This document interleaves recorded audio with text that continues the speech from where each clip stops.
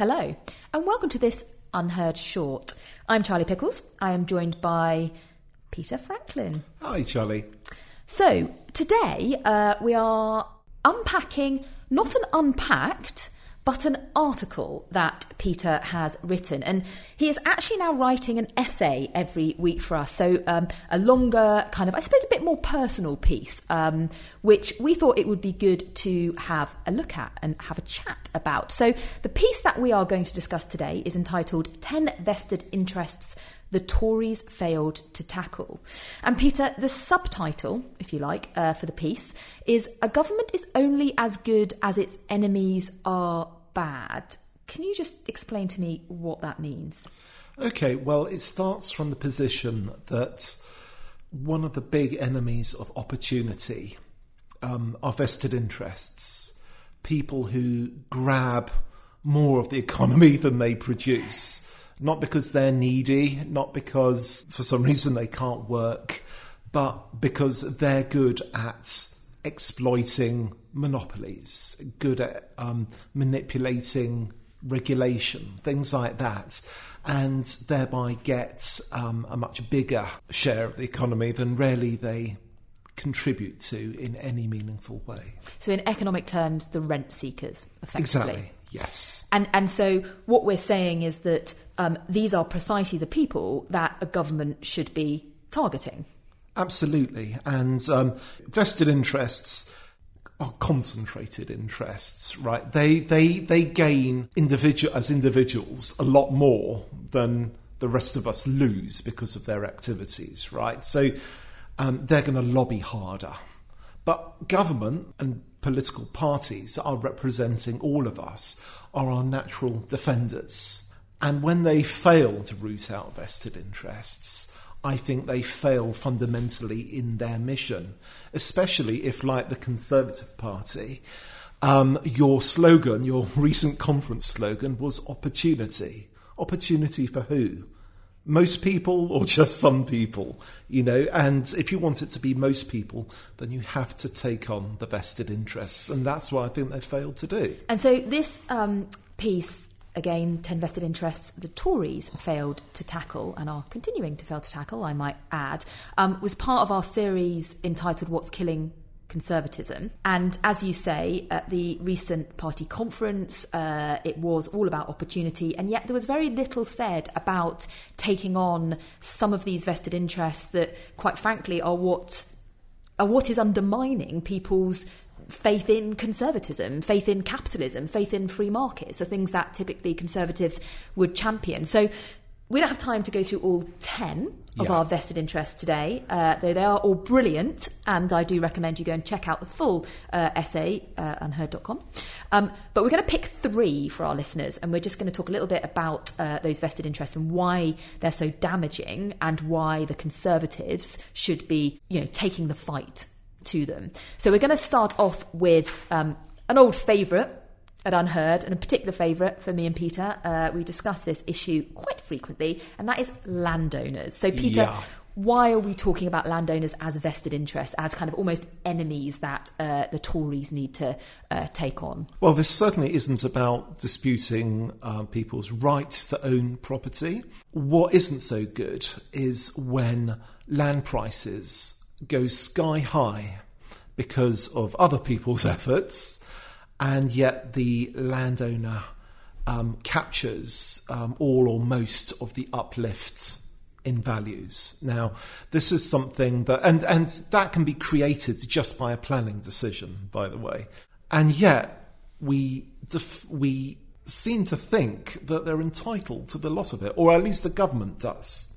Right. So, I mean, one of the things that we talk about a lot is how you might therefore tax those unearned or that unearned income. Yes. But before we get into that, which is fascinating and vital and something the Conservative Party should certainly be looking at, there is also a sort of added layer where it's not just that landowners are benefiting excessively, if you like, from community or collective investment or planning decisions or whatever, but actually that they're behaving quite badly themselves. And this links to the issues of land banking and land speculation. And can you just talk a little bit about the behaviour of these landowners and why actually, even almost setting aside the taxation question and the value question, we at the very least should be tackling the way they are exploiting their position?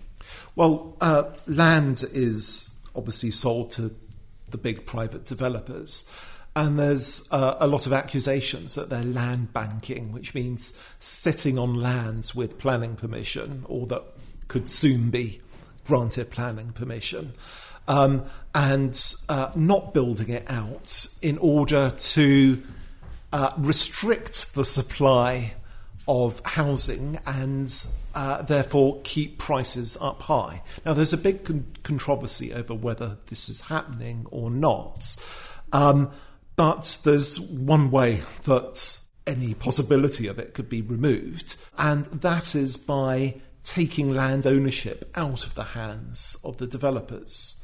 That really what ought to happen, as has happened at certain points in our history in the past, like the building of the post-war new towns, is that land is bought by the states or some agency of the states at not much more than farm values, and then it is made available for development. And so that means that the builders compete on how fast and how and the quality of their build and the affordability of it, not on their ability to corner the land market and drive up land prices and therefore house prices. Building more houses is not good enough. What people who can't get onto the property ladder need is more affordable houses, and that won't happen until we stop speculators and developers from pushing up the price of land. Unfortunately, this government and most governments before it have really failed to tackle those deep-rooted problems. And of course, I believe it's true to say that the Conservative Party benefit from funding or donations from certainly housing developers. So there is a bit of a crony capitalist aspect to this. And why is it important for the Conservatives? Well, because if the Conservatives, given that certainly in the UK, and indeed is what's happening in quite a lot of European countries, are facing a much harder left opposition, then actually the Conservatives need to be able to sell capitalism as something that benefits the majority, and you can't really, or you're unlikely perhaps, to be as pro-capitalist if you have no capital, and therefore ensuring that people can be homeowners is central to ensuring that they will actually believe in what the Conservatives stand for, which is a kind of free market capitalist economy. You can either believe in a property-owning democracy or you can defend the landed interest. You can't do both. There we go, Theresa May. Peter Franklin has spoken. Do something about the landowners. Okay, our second vested interest that we have chosen, a fan favourite, the bankers. Why have you, Peter, picked the bankers? Well, I draw a comparison with the riots of 2011, where, for a few consecutive nights, it looked really quite hairy what was going on, There were a few deaths, there was massive looting, there was arson, and it seemed to be spreading by social media as well, which was a sort of new element. What happened in the aftermath, though, was really interesting. It was a demonstration of the power of CCTV, and images were widely shared in newspapers and by the police. And the looters, the rioters, were systematically identified. They were hauled into court. They were heavily fined. A lot of them received prison sentences. It was kind of a shock and awe demonstration of actually, no, there is no more anonymity of the mob. You're not going to get away with this. We put the resources into making sure that people that had done the wrong thing got punished, and punished in an exemplary fashion. In the true sort of sense of this will be a deterrent for any ideas that people might get in the future for behaving in the same fashion. Exactly, and there's been no repeat on anything like the scale that we saw back then. Compare that to what arguably is a hugely more expensive disaster, which was the financial crash of 2007, 2008, and the very deep and long recession that followed it. How many bankers got truly punished? None, maybe? Well, there was the odd thing. There was the odd thing where there were definite frauds, like the LIBOR fraud case, and there were some prosecutions there. But they were actual specific things rather than being party to, some pretty poor behaviour, which ultimately ended up in the crash. Well, was it just poor behaviour? Is it really possible to create that many fundamentally dodgy investments and no crime was committed? There was no fraud, really? Now, obviously you have to find evidence of it to prosecute it, but how hard did they look? I wasn't aware of anything analogous to what happened after the riots happening to the bankers, and really something should have done. At the very least, we should have seen some sort of naming and shaming of some of the most irresponsible, if not criminal, behaviour. But apart from the former Sir Fred Goodwin losing his knighthood, there was very little of that. It was as if it was all just a terrible, terrible misfortune, and no one was really to blame. I think that's pretty bad. Obviously, the immediate aftermath, Labour was still in power, but the Conservatives could have done something a few years out. I wasn't aware of it. It was soon back to let's praise the city, as if nothing untoward had happened. And if we take what happened to the looters in the 2011 riots, and we perhaps draw a bit of a comparison to our financial looters, because ultimately an awful lot of people, ordinary people, lost savings, lost homes that they could no longer afford to pay mortgages on because of what happened as a result of the crash, or having been sold, irresponsible mortgages in the first place. Yes.